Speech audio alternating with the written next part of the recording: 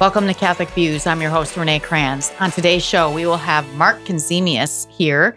He is the now president emeritus of the Catholic Community Foundation for Eastern South Dakota. He has been the president for almost 30 years of that organization that does lots of good for the Catholic Church. He is coming in to talk about his time with the foundation, what he accomplished, what in the world he did all those 30 years, which is a lot of good things, by the way, and what he's going to do after retirement. Because actually, as this after is airing, retirement, he's going to die. That's what he's I gonna know. Like well, literally, yeah, after retirement. Yes. I mean, okay, what he's going to do now in retirement. Thanks for that correction, Dr. B. That's great. Yes, that voice you hear, of course, is the lovely Dr. Chris Bergwald. The annoying little brother, Dr. Chris Bergwald. Who's here for some biblical bites with Dr. B to start us off. Really looking forward to the interview. So yeah, it's real. It's, of course, Mark is always great to talk to, and just he'll be embarrassed by this, but inspirational, faithful Catholic. Yeah. Amen. So. Rain, what's today? Today is the first Sunday of Ordinary Time. Nope. Elise? What? Well, you got to count a few. Because we had a few. No, we haven't. We haven't had any Sundays in Ordinary Time yet. Right. It is the first Sunday in Ordinary. Nope. We don't have time. It's the second Sunday in Ordinary Time. Oh, right, because the Holy Family was the first. No. Feast of the Holy. No. Epiphany was the first? Oh, because Epiphany fell on Saturday. And we moved it? No. You're going to take up the whole time. There is no first Sunday in Ordinary Time. That sounds there's like a first week in Ordinary Time. There's a first week in Ordinary Time, but there's no first Sunday in Ordinary Time. The Sunday before, the second Sunday of Ordinary Time is either Epiphany or the Baptism of the Lord, depending on when Christmas falls. Okay. So now that we took like a minute. Sorry. Ordinary, this is what I want to focus on. Ordinary Time. Wah, wah, wah. Mm-hmm. It's not, no. It's actually, the better way to think about it is it's ordinal time. So I had to do a little research. Oh. Do you know what an ordinal number is, Renee? It's like 10, 20, 30. No, I thought the same thing. Okay. So cardinal numbers, 1, 2, 3, 4. Ordinal numbers, first, second, third, fourth. So ordinal is about when it's in a sequence, the first, the second, the third, the fourth. Okay. So we're in the second Sunday of ordinal time. It's just it's a term. So because in English, when we hear ordinary, we think nothing special. Boring. Yeah. It's just a way to describe the Sundays between and the weeks, the liturgical calendar between the Christmas season and Lent, and then between Pentecost and Advent. Oh yeah. It doesn't mean no big deal, nothing going on. It just means ordinal. We have to call these Sundays something. So it's the second Sunday in the ordinal list of Sundays. That's all it means. Mm-hmm. So with that, don't think that we are now in just sort of whatever time. No, this is the time in which we're hearing about Jesus and his public ministry. And we're taking what we just received right now, the Christmas season, Advent, and we're trying to live it out. Okay. Now, one other little thing, the first reading, what we're starting this year off, the first reading is from the first book of the prophet Samuel. Okay. Samuel was sleeping in the temple of the Lord where the ark of God was. So we're starting off right away with reference to the ark of God, which is the ark of the covenant. We've talked about it before, the Indiana Jones found that. So, but the point here is Samuel is somebody who would become a prophet of the Lord who is attentive to what the Lord asks him. And what we read about here is how he says, "Here I am, Lord, I come to do your will." I have a feeling there's a lot more behind that. We just don't have time. That's right. Thanks, Dr. B. You bet.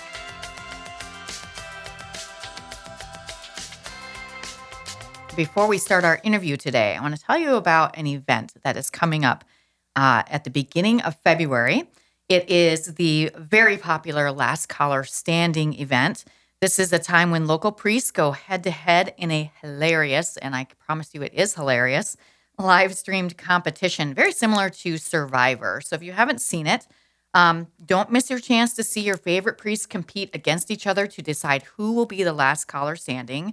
This happens on Sunday, February 4th at 4 p.m. online at sfcatholic.org/LCS, which stands for Last Caller Standing. You can also, if you for some reason can't find that, you can find us on YouTube at SF Diocese, and you can find it there as well. If you want updates on that, you can text last caller to 84576. All right. So in the studio with me today, I have Mark Conzemius, who is now officially President Emeritus of the Catholic Community Foundation for Eastern South Dakota. Welcome, Mark. Thank you. Great to be here. Just retired. Just retired. Last week. Yeah. Yep. And we're recording this on his very last day. So technically I'm working. Technically he's working. When you hear this, he's not working anymore. Or at least I hope not. Or at least not very much. So we wanted to have Mark come in because he has been here for just about 30 years, right?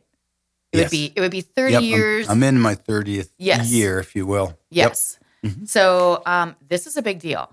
You've been here a long time, and it's got to be a little weird. Yeah, along the way, as human nature is for at least some of us, and you have to know I traveled extensively for 13 years with my previous employer. So I had traveled to 35 countries in all 50 states prior to coming here. And at the age of 35, when I came here, there's no way I thought 30 years later I'd be retiring from this very same position. Right. Because sometimes you have the tendency to think, well, what's wrong with him? He's been there for 30 years. Why didn't he find something else? Especially now that hardly happens anymore. It hardly happens. And to that point, Renee, my son, who's now 36, we were talking on the phone, and for various reasons, including COVID, he's been in 5 or 6 different jobs over the past 4 years. He said, Dad, you realize how fortunate you are to be retiring from the same organization you've been in for 30 years. And of course, he wasn't really asking me. He was telling me. Right. Which was a great reminder of just how blessed I really am. Yeah.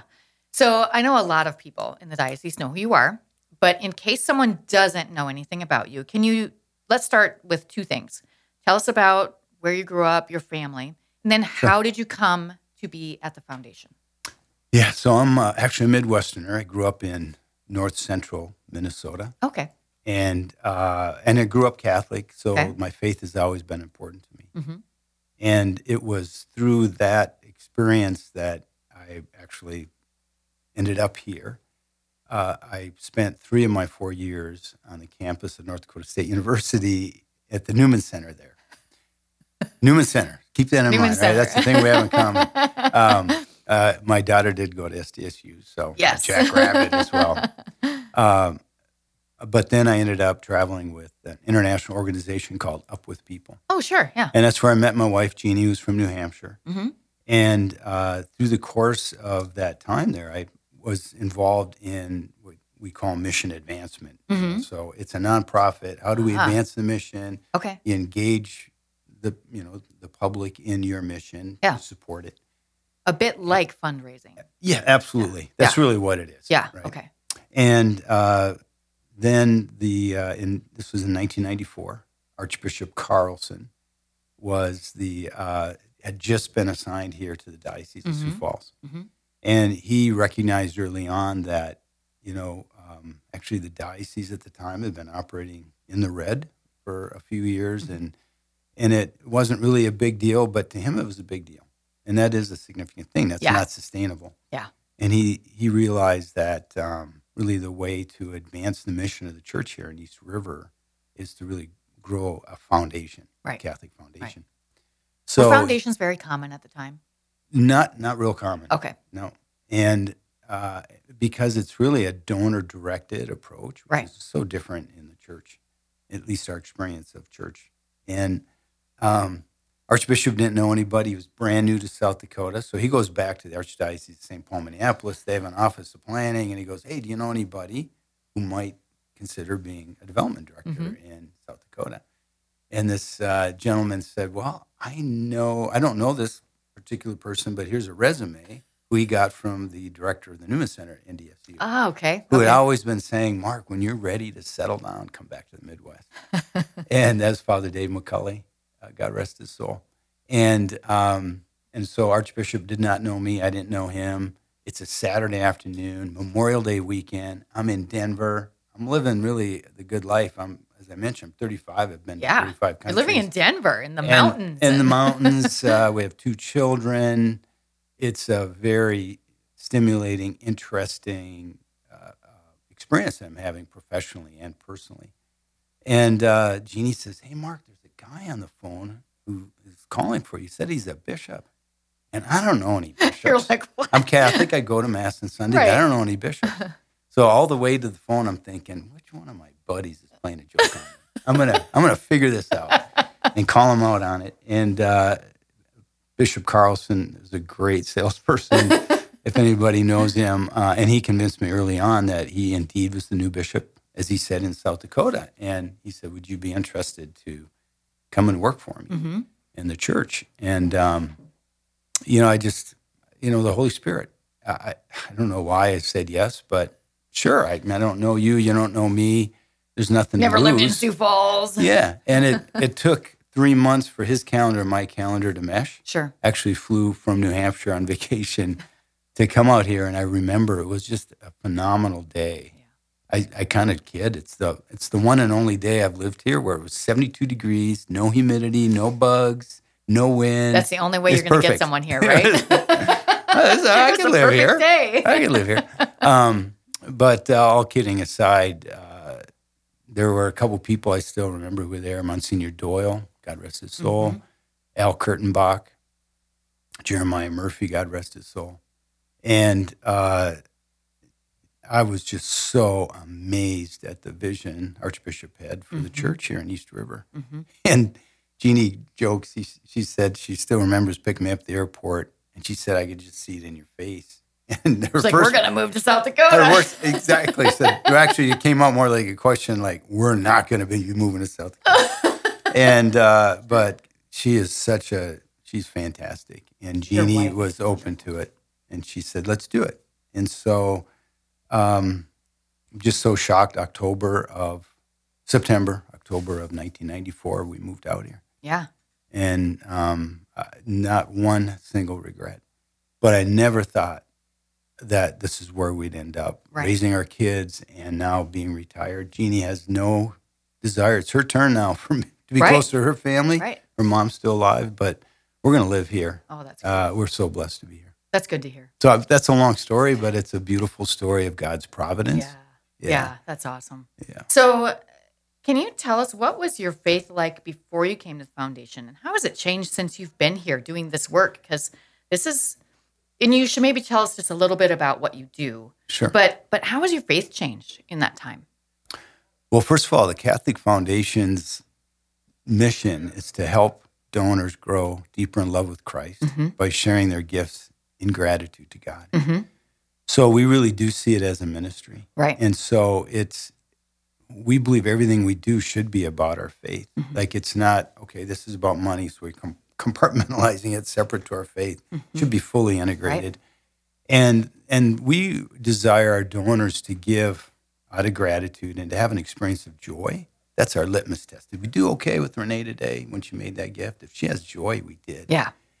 As opposed to she has guilt, she has buyer's remorse, she wishes she didn't do it, or she was doing it out of obligation. We want you to do it because you recognize everything is a gift from God. Right.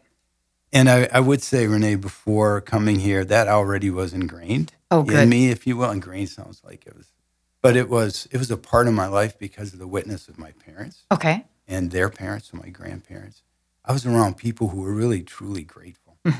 My mom, her last days of her life, I mean, it was difficult. She'd just look up at me in her weakness and say, "I am so blessed." Wow.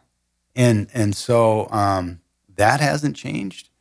But what has changed is how I questioned myself. So I came here, I'd never worked for the Catholic Church, as I mentioned. I'd never run a foundation, even though I'd done some fundraising. And I didn't know anybody. And Bishop didn't know me. And many times early on, it was like, what are we doing? And what am I doing? And I can't do this. You know, those thoughts creep in your mind. And so that's where I am still amazed every day. And now that I'm retired, it's like, wow, I truly was the president of a Catholic foundation. Because every day I was like, who am I to be doing this?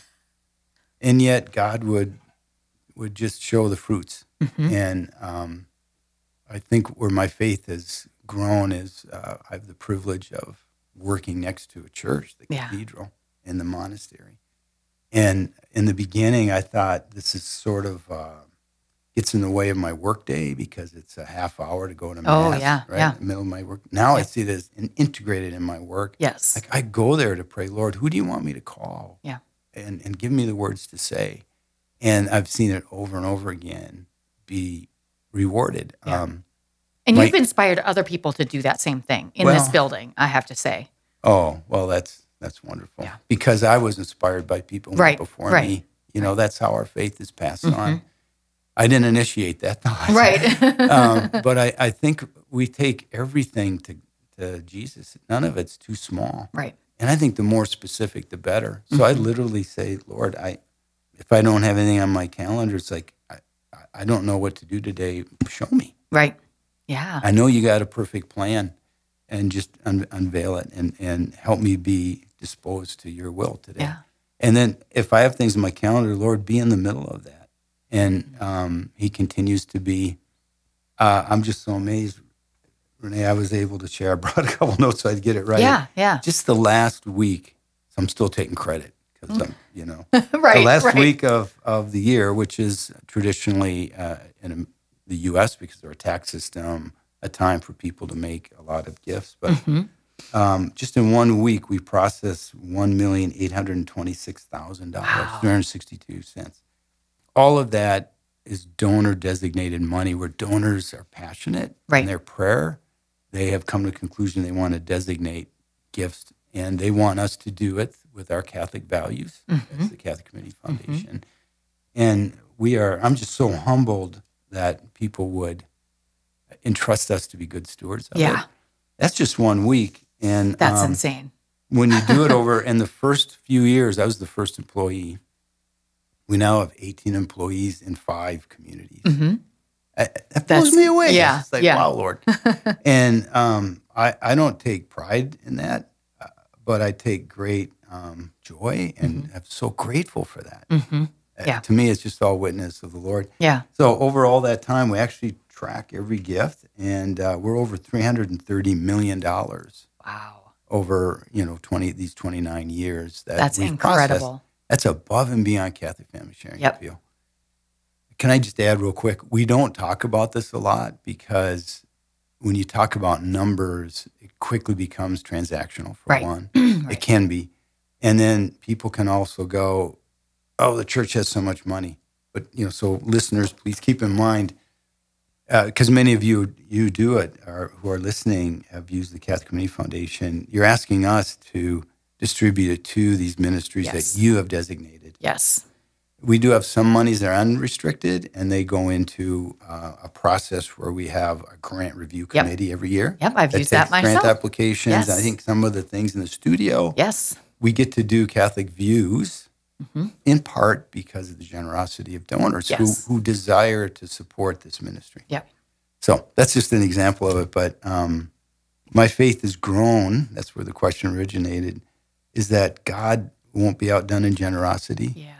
I've seen the more generous people are, the more generous God is in a sense. I mean, I've experienced that myself because I'm just inherently selfish. I mean, we all are. I kind of hang on to stuff. Yeah. I have a hard time letting go and trusting that it's okay to give first because God will provide. But the more I give, and I've been sort of challenged to give because others around me give so much. I need to live this, be authentic. God has just blessed me so many more times over than anything I've ever given. Yeah. So you may have already answered these couple next questions, but we'll see. What was the biggest challenge you faced? I mean, I know there was a challenge in knowing that you had what it took to run the foundation, but there must be something else. Yeah, well, I was going to say getting started was for sure the biggest challenge. I bet. I didn't know where to begin or what to do. But God provided. And he provided this Bishop Carlson, I remember, said, Mark, we're going to give you an office. We're going to give you a car. You're going to have a phone. I don't even know if they had computers 30 years ago. They didn't have laptops. I know. No. No, we did have a computer system. And but he said a consultant. And I was a little offended, even though I didn't know what I was going to do. But sometimes, consultant, well, you hired me. Why do I need Right. But this is as much art as it is science. So it's just somebody to help coach and encourage and somebody to bounce ideas off of. Yeah. And this person has been with us once a month for a day or two, and he's been so helpful, just in coaching and encouraging and actually challenging me in my weak areas. Sure. His name is Rick Frisch, and I'm forever grateful to Rick. And God is so good, Renee. The board of directors has asked me now to play that role. Oh, that's awesome. With our staff now as I move into this role as president emeritus. Perfect consultant. 1 to 2 days a week or a month, where I get to poke them in their uneasy areas and just challenge and encourage them. Yeah. I think it's always good to have someone from the outside too, that's not embroiled in the everyday of that can say, hey, did you guys ever think about this? And because sometimes you just don't. You're working away and you don't see the thing that's right in front of you. Well, in our kind of work too, or ministry, people are asking us for things like expense reports and budgets and strategic plans or whatever, but very few times are they saying, who did you call today, or have you made your phone calls today? Have you reached out to people today? Yeah. There's nobody else accountable to that except you. Right. And so you need to have that kind of discipline, and that's the kind of role I can play. Yeah. And if I could just say one other thing where I was really challenged, I'd say just about every big project that we were blessed to be a part of, I entered it with, we can't do that. Build a retreat center? Oh, come on. Restore the cathedral? Come on. Yeah, $35 million? No way. Right. Build a monastery, a homeless shelter. I had to convince myself first, and it took a while before we could jump into it and I could invite others to be a part of it. And that took a lot of prayer. Yeah, and the generosity of the people here is incredible, isn't it? Incredible. Yeah. Absolutely. Yeah. I think you maybe are going to ask me this, but I can tell you the Bishop Dudley Hospitality House was absolutely amazing because Bishop Swain led that effort in terms of visioning it and giving us the green light.